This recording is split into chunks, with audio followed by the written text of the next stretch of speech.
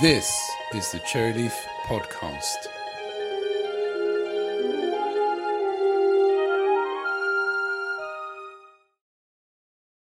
Hello and welcome to the Cherryleaf Podcast. In this episode, I wanted to talk about some ideas that we've taken from Google on how to present e-learning video content, and to share them with you in case you are also involved in e-learning and you wanted to copy these ideas as well. If you don't know, one of the services that Cherryleaf provides is training courses. A lot of them are e-learning courses around technical communication. We've just finished re-recording the foundation course that we offer in technical writing, and we're just about to start recording a new course. Why have we decided to change the way in which we present our e-learning courses? Let me explain. The previous videos that we provided with the foundation course were recorded in 720p high definition without subtitles, instead coming with a transcript. We felt now was the time to move up to full high definition 1080p and to add subtitles to the videos themselves. We also needed to update some of the content to reflect current practices in 2023 and improve a couple of areas. About 5% of the content needed changing. Another reason was that although we get really good feedback from delegates, there was a comment from one delegate saying they felt we could improve the presentation format. With e-learning, there's always a balance. There's the price you want to charge people for the course, and then there's the cost and the time it takes to create the content, a cost-benefit decision. If you look at different e-learning courses, you'll see a number of different ways in which the content is presented. At the basic level, you might see a course presentation that's a video of slides and an audio narration about them. It's very quick and cheap to produce a course like that, but from a user perspective, it's not particularly engaging. Moving up from that, another option is to add some animations to go along with the slides. Typically, there's still an audio narration to go with that. And this is the type of format that you often see with internal training courses. The next level up from that is to include a video of a presenter. The presenter presents and the screen switches to images of slides and animations. Sometimes you'll see the presenter and the slides on the screen at the same time. And that's another format that's often used with internal company e-learning training. A less common approach within the commercial training sector is what you might call the walkthrough or let's play style video. This is the type of video that you might see on YouTube where somebody walks you through a software game. And in these types of videos, the presenter is often superimposed in the lower corner of the screen. The fifth approach you might see is closest to what TV shows look like. In this group, we'd include the videos you see on YouTube made by people who are travelling the world and recording their adventures. And we'd also put Google's course presentations into this category. Our approach at Cherryleaf has been to have a video of a presenter with a plain white background that we create using what's called a green screen effect. Slides appear on the screen next to the presenter at different times during the module, and sometimes there's videos of software applications and images that take over the whole screen to explain a particular or illustrate a particular point. We want to change this so it's closer to that fifth format, the one used by Google, so that our videos are even more engaging. We use Camtasia to edit and produce the videos, and we plan to continue using that application. It's a popular tool with technical communicators, and it's very affordable. Let me explain what these Google training videos are about, why they exist and where you'll find them. A few years ago, Google launched something called Grow with Google, and with that, the Google Career Certificates. According to Google, Google Career Certificates can help people prepare for a career in high-growth fields such as data analytics, UX design, and project management in under 6 months without them needing to have any prior experience. The Grow with Google website states you'll get professional training designed by Google, and you'll have the opportunity to connect with top employers that are currently hiring. So why have Google done this? There are certain careers where there are skills shortages. Google wants to offer a path to those careers that's an alternative to taking a bachelor's or master's degree. Google and a number of other companies recognise these Grow with Google certificates and will consider students who have taken those courses when they're recruiting for those roles. The training videos for these courses are on YouTube, so it's possible to view them without having to sign up to the course. In this podcast episode, we're going to examine one of the videos from Google's UX Design Certificate course. We'll provide a link to this module in the show notes so that you can view it yourself. We're going to look at the video to identify the visual techniques Google has used to keep viewers engaged. We'll explain how you can use the same techniques even if you don't have Google's training budget. We'll also talk about the techniques we used when we recorded the new videos for our foundation course and the ones that we didn't. I'm going to start by playing 45 seconds from the beginning of the video called Intro to UX User Experience.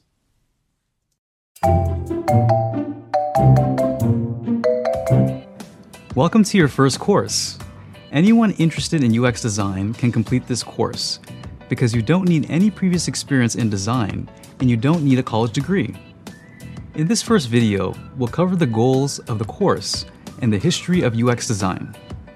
UX designers help make technology easier to understand and more enjoyable to use. So when did the study of user experience, or UX, begin? Let's learn some quick history to get us up to speed. Let me describe the visual part of this video. There's a presenter slightly to the right of the middle of the screen. You see him from the waist up. He's wearing a blue plain t-shirt. You get the impression that he's somebody who works as a UX designer at Google. He doesn't look like he's a model or an actor. In front of him is a laptop that has a Grow with Google sticker on it. In the left-hand half of the screen, there's a large monitor with the Google G logo displaying on the screen. Behind him and the screen is a room. It looks like it might be a cafeteria, or it might even be somebody's home. You can see some patterns on the wall, there are some ceiling lights, there's part of a sofa and some cushions in the background. Your thought might be that that's a scene that's relatively straightforward to copy. However, it can be quite tricky to do because you need a big room to pull off this look successfully. And you need an empty room. You don't want people walking around in the background or making noise.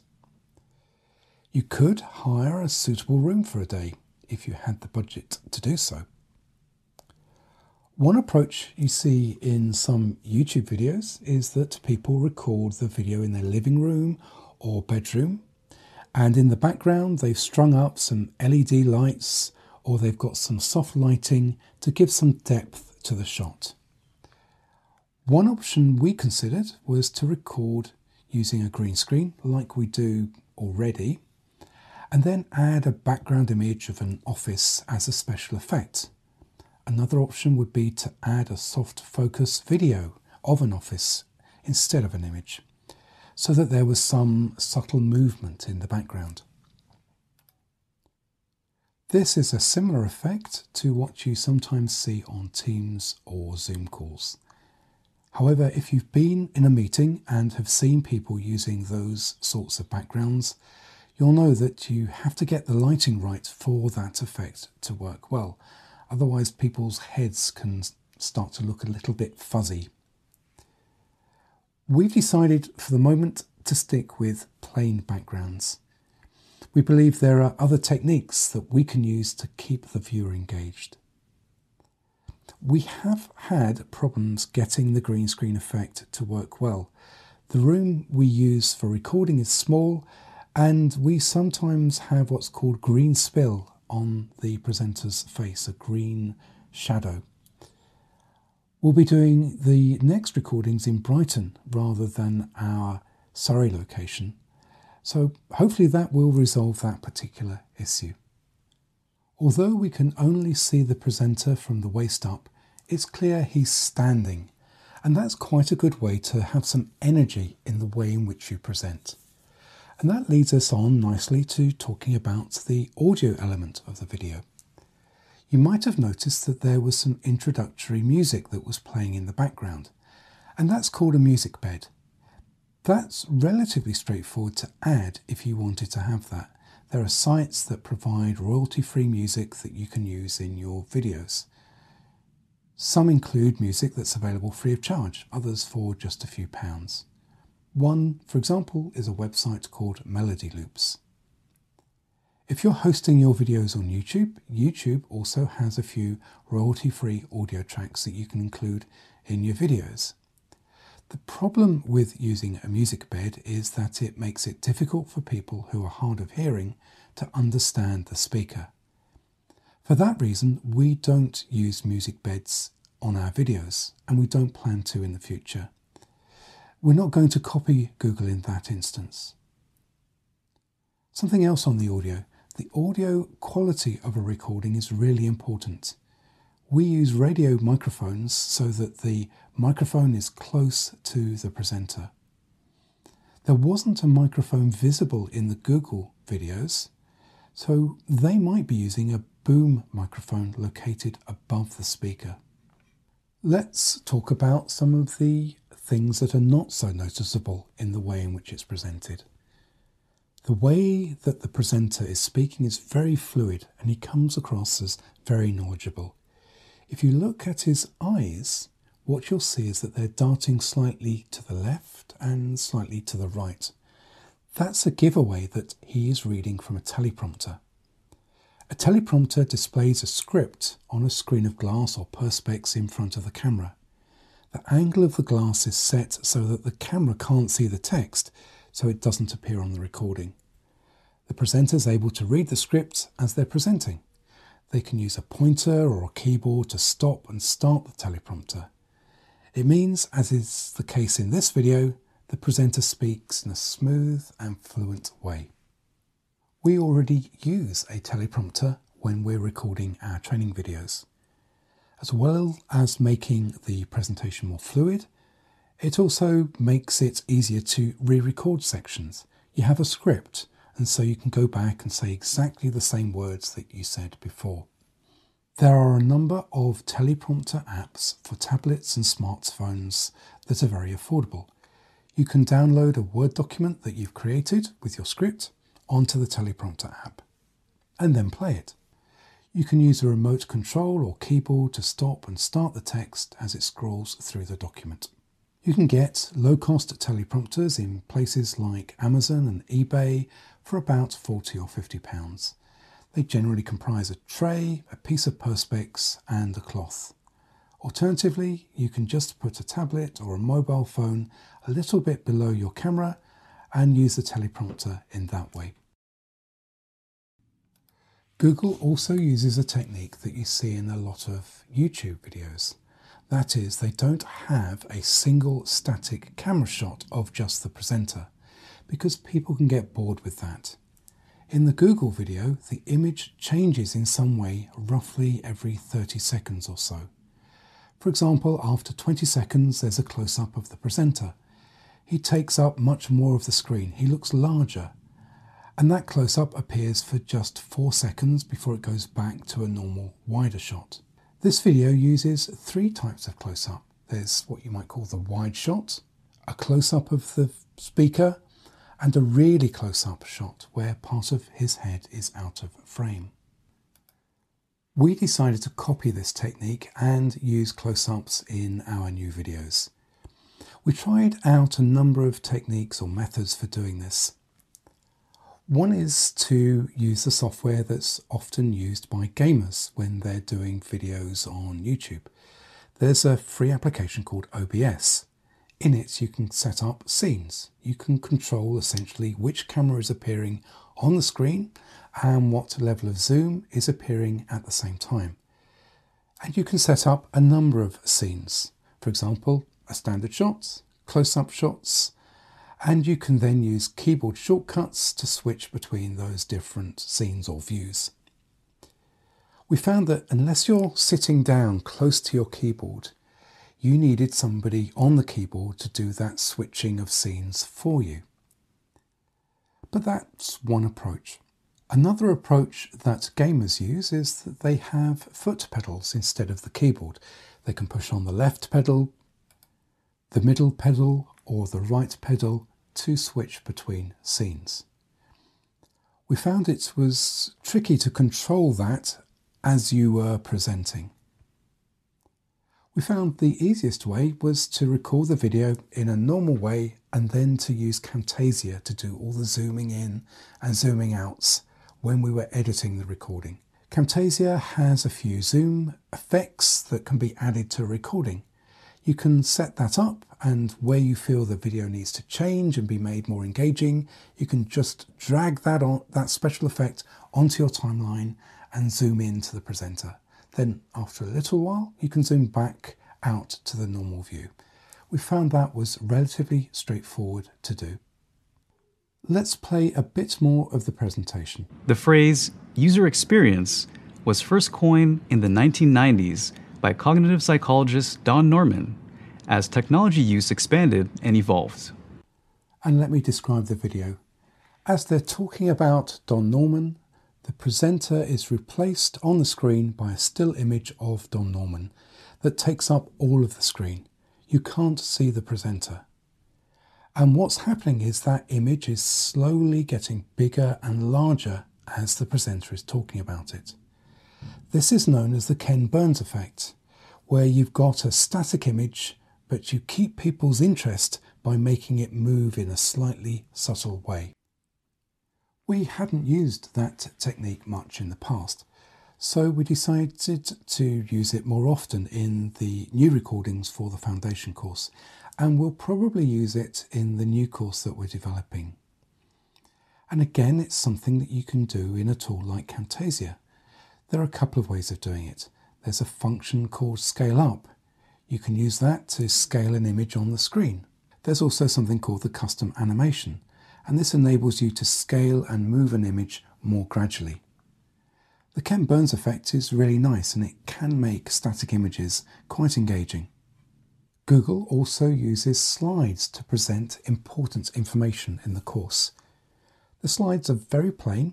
It's just sentences in blue on a plain white background, or bulleted lists, again in blue.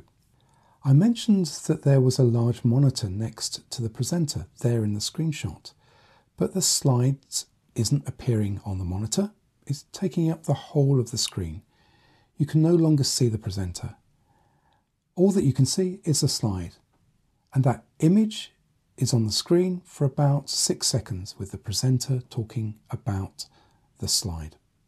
Where there are slides that contain bullet points, each bullet point appears gradually when the presenter starts to talk about that point.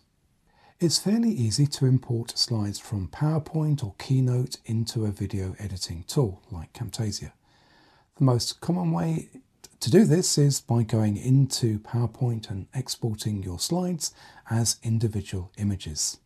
You can then import those images, those PNG or JPEG files, into your project in Camtasia or a similar tool. And then you can drag them onto the timeline to appear where you want them. You can set their size so that they take up the full screen or appear alongside the presenter. So that's relatively straightforward. What we haven't done in the past is get the items in a bulleted list to appear gradually, one by one. In fact, we don't really use bullets in our slides. We tend to just have a few sentences on each slide.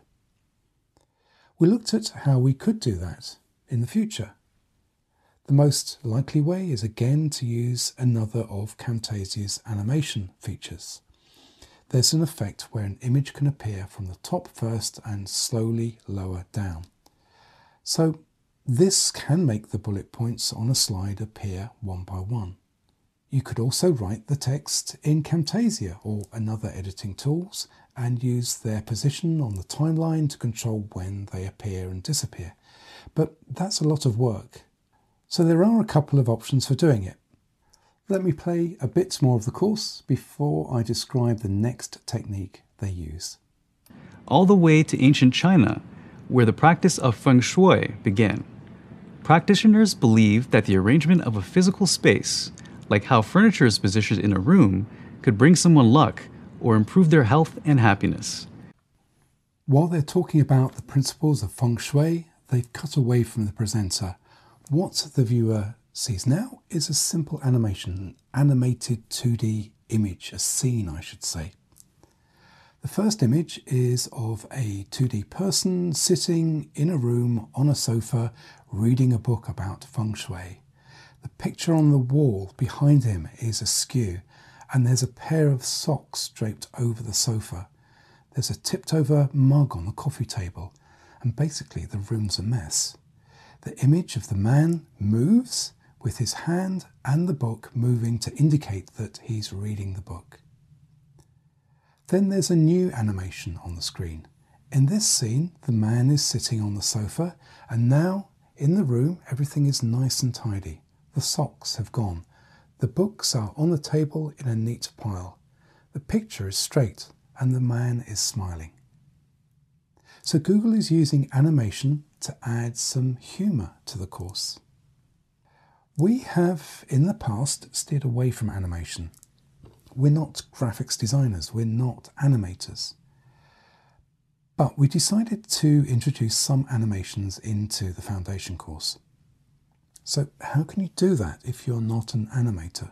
Some photo stock image sites also have what are called character constructor images. They are flat 2D cartoon style images of a character in various views, face emotions, poses and gestures. You could import them into Camtasia and then use the animation features in Camtasia, different type of animation that is, to move the images around the screen. It's a bit fiddly to do that. Another way is to import the images into PowerPoint. PowerPoint has some nice animation features that can be used to make images appear like they're moving. One feature is a morph feature that can make one image change or morph into another. We mentioned this on our images training course, by the way. There are also apps designed for creating animations, such as Adobe Character Animator. But we created them another way. We used something called Lottie files. Lottie files are a bit like SVG files, that is scalable vector graphic files. You can edit the text file to change how the animation looks. And like SVG files, they're scalable. You can create Lottie files from scratch, or you can download them from stock image sites. Some of these files are available for free or for a small fee, just a few pennies. Depending on the license, you can edit and amend the files to suit your need. Now, I suspect with Google that they have the ability to call upon a professional animator to develop the graphics for them. It might be in-house or it might be an agency that they use. We've used animations sparingly. For our courses, we've found that videos of documents and websites where we can highlight specific features work better for our content. More on that later. The video continues with the video switching between close-ups, slides with bullet points and animations roughly every 20 or 30 seconds. Google has divided up the course into a number of chapters or sections. That introductory section that we listened to lasted for about 2.5 minutes. And let me play how it ends. What you'll notice is that the audio bed we heard at the start had faded out. And then you start to hear a new audio bed coming in. This music marks the end of the introduction section of the module. And finally, you'll begin to build your professional presence online, including starting your portfolio. To help keep track of what you're learning, you'll take practice quizzes and complete peer reviews and self-reviews. You'll get plenty of chances to go over the materials in practice. At the end of the week, you'll wrap up the course with a graded assessment to show what you know. So let's start at the beginning and learn the basics of user experience design.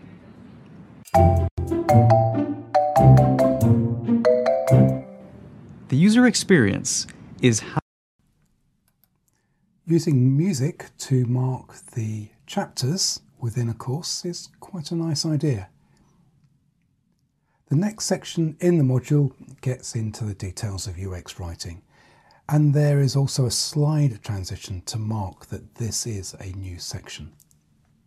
The course carries on using those visual techniques that we've described for about 5.5 minutes, and then Google throws in something new. You see the presenter's profile from the side at about a 30-degree angle. And again, this is to keep the viewer's attention during the video. So how can we do this? One method is to use a second camera that records the presentation alongside the main camera. You then import that footage into the editing application and insert it at the relevant points. And most people do have access to a second camera. That's because you could use a smartphone to capture the presenter from the side. You can get good quality video from a smartphone as long as you've got good lighting. And there are apps that you can use that will make your smartphone turn into a webcam.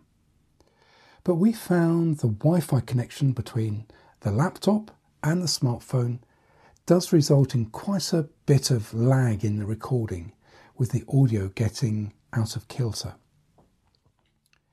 Another approach is to move your camera and re-record the sections where you want to have that second angle. Unfortunately, we were defeated by another problem, and that was that the room we use is comparatively small. It's not as big as the room that Google's using. And it was quite difficult to crop the video without seeing the lights and all the other paraphernalia that we use when we're recording in that room. After 16 minutes, the monitor that's been there for the whole of the video, that hasn't displayed anything, that's just been a black screen with the G logo, comes into use. What they display on it is a rough pencil drawing of a wireframe image. Now, we don't have a monitor in our presentation, in our format, but we have the capability of doing that type of thing, and we use it in some of the videos.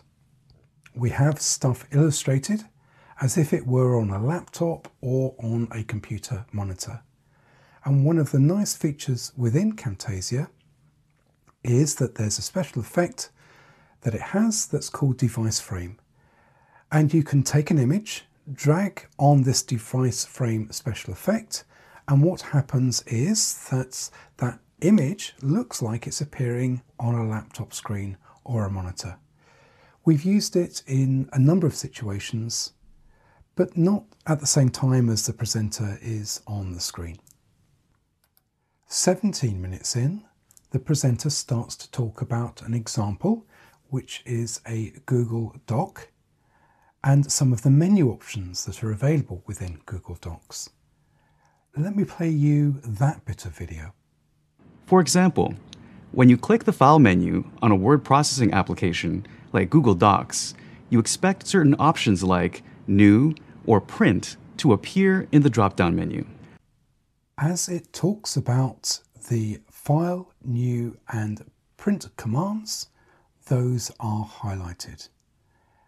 And again, we can do that with one of the features within Camtasia, the annotations feature. It's something that we've been doing for years. We could record an application and then use the highlighter annotation feature to add yellow, green or an orange background to an area of the screen.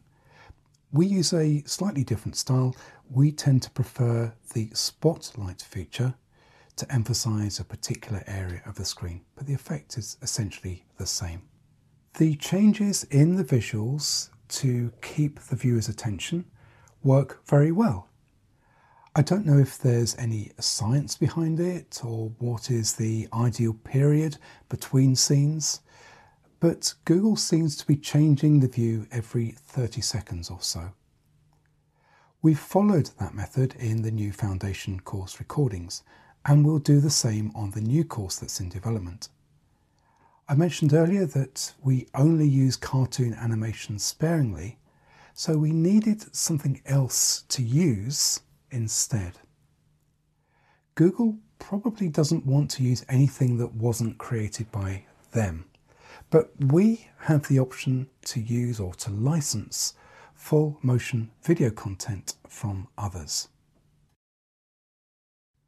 We've included what's called B-roll footage as a way of illustrating key points during the course. B-roll is basically supplemental or alternative footage that's intercut with the main shot. You see this a lot on YouTube. They'll be talking about something and then it will switch from the person talking about it to a video of the thing that they're talking about. If they're talking about a car going fast, the video might cut to a clip of the car speeding down the road. In travel vlogs, you might see lots of aerial shots taken from a drone camera. We created some B-roll ourselves, but most of it came from stock footage sites. The other modules in Google's UX training course follow a broadly similar format. However, there are some differences. They've used a green screen in some of the other videos. That might be because they weren't able to use the location of the first video or the presenter was in a different location. They've replaced the green screen with a pattern background of blue, purple and white. In most of the clips, they've positioned the presenter right in the middle of the screen rather than slightly to the right that we saw in the first video.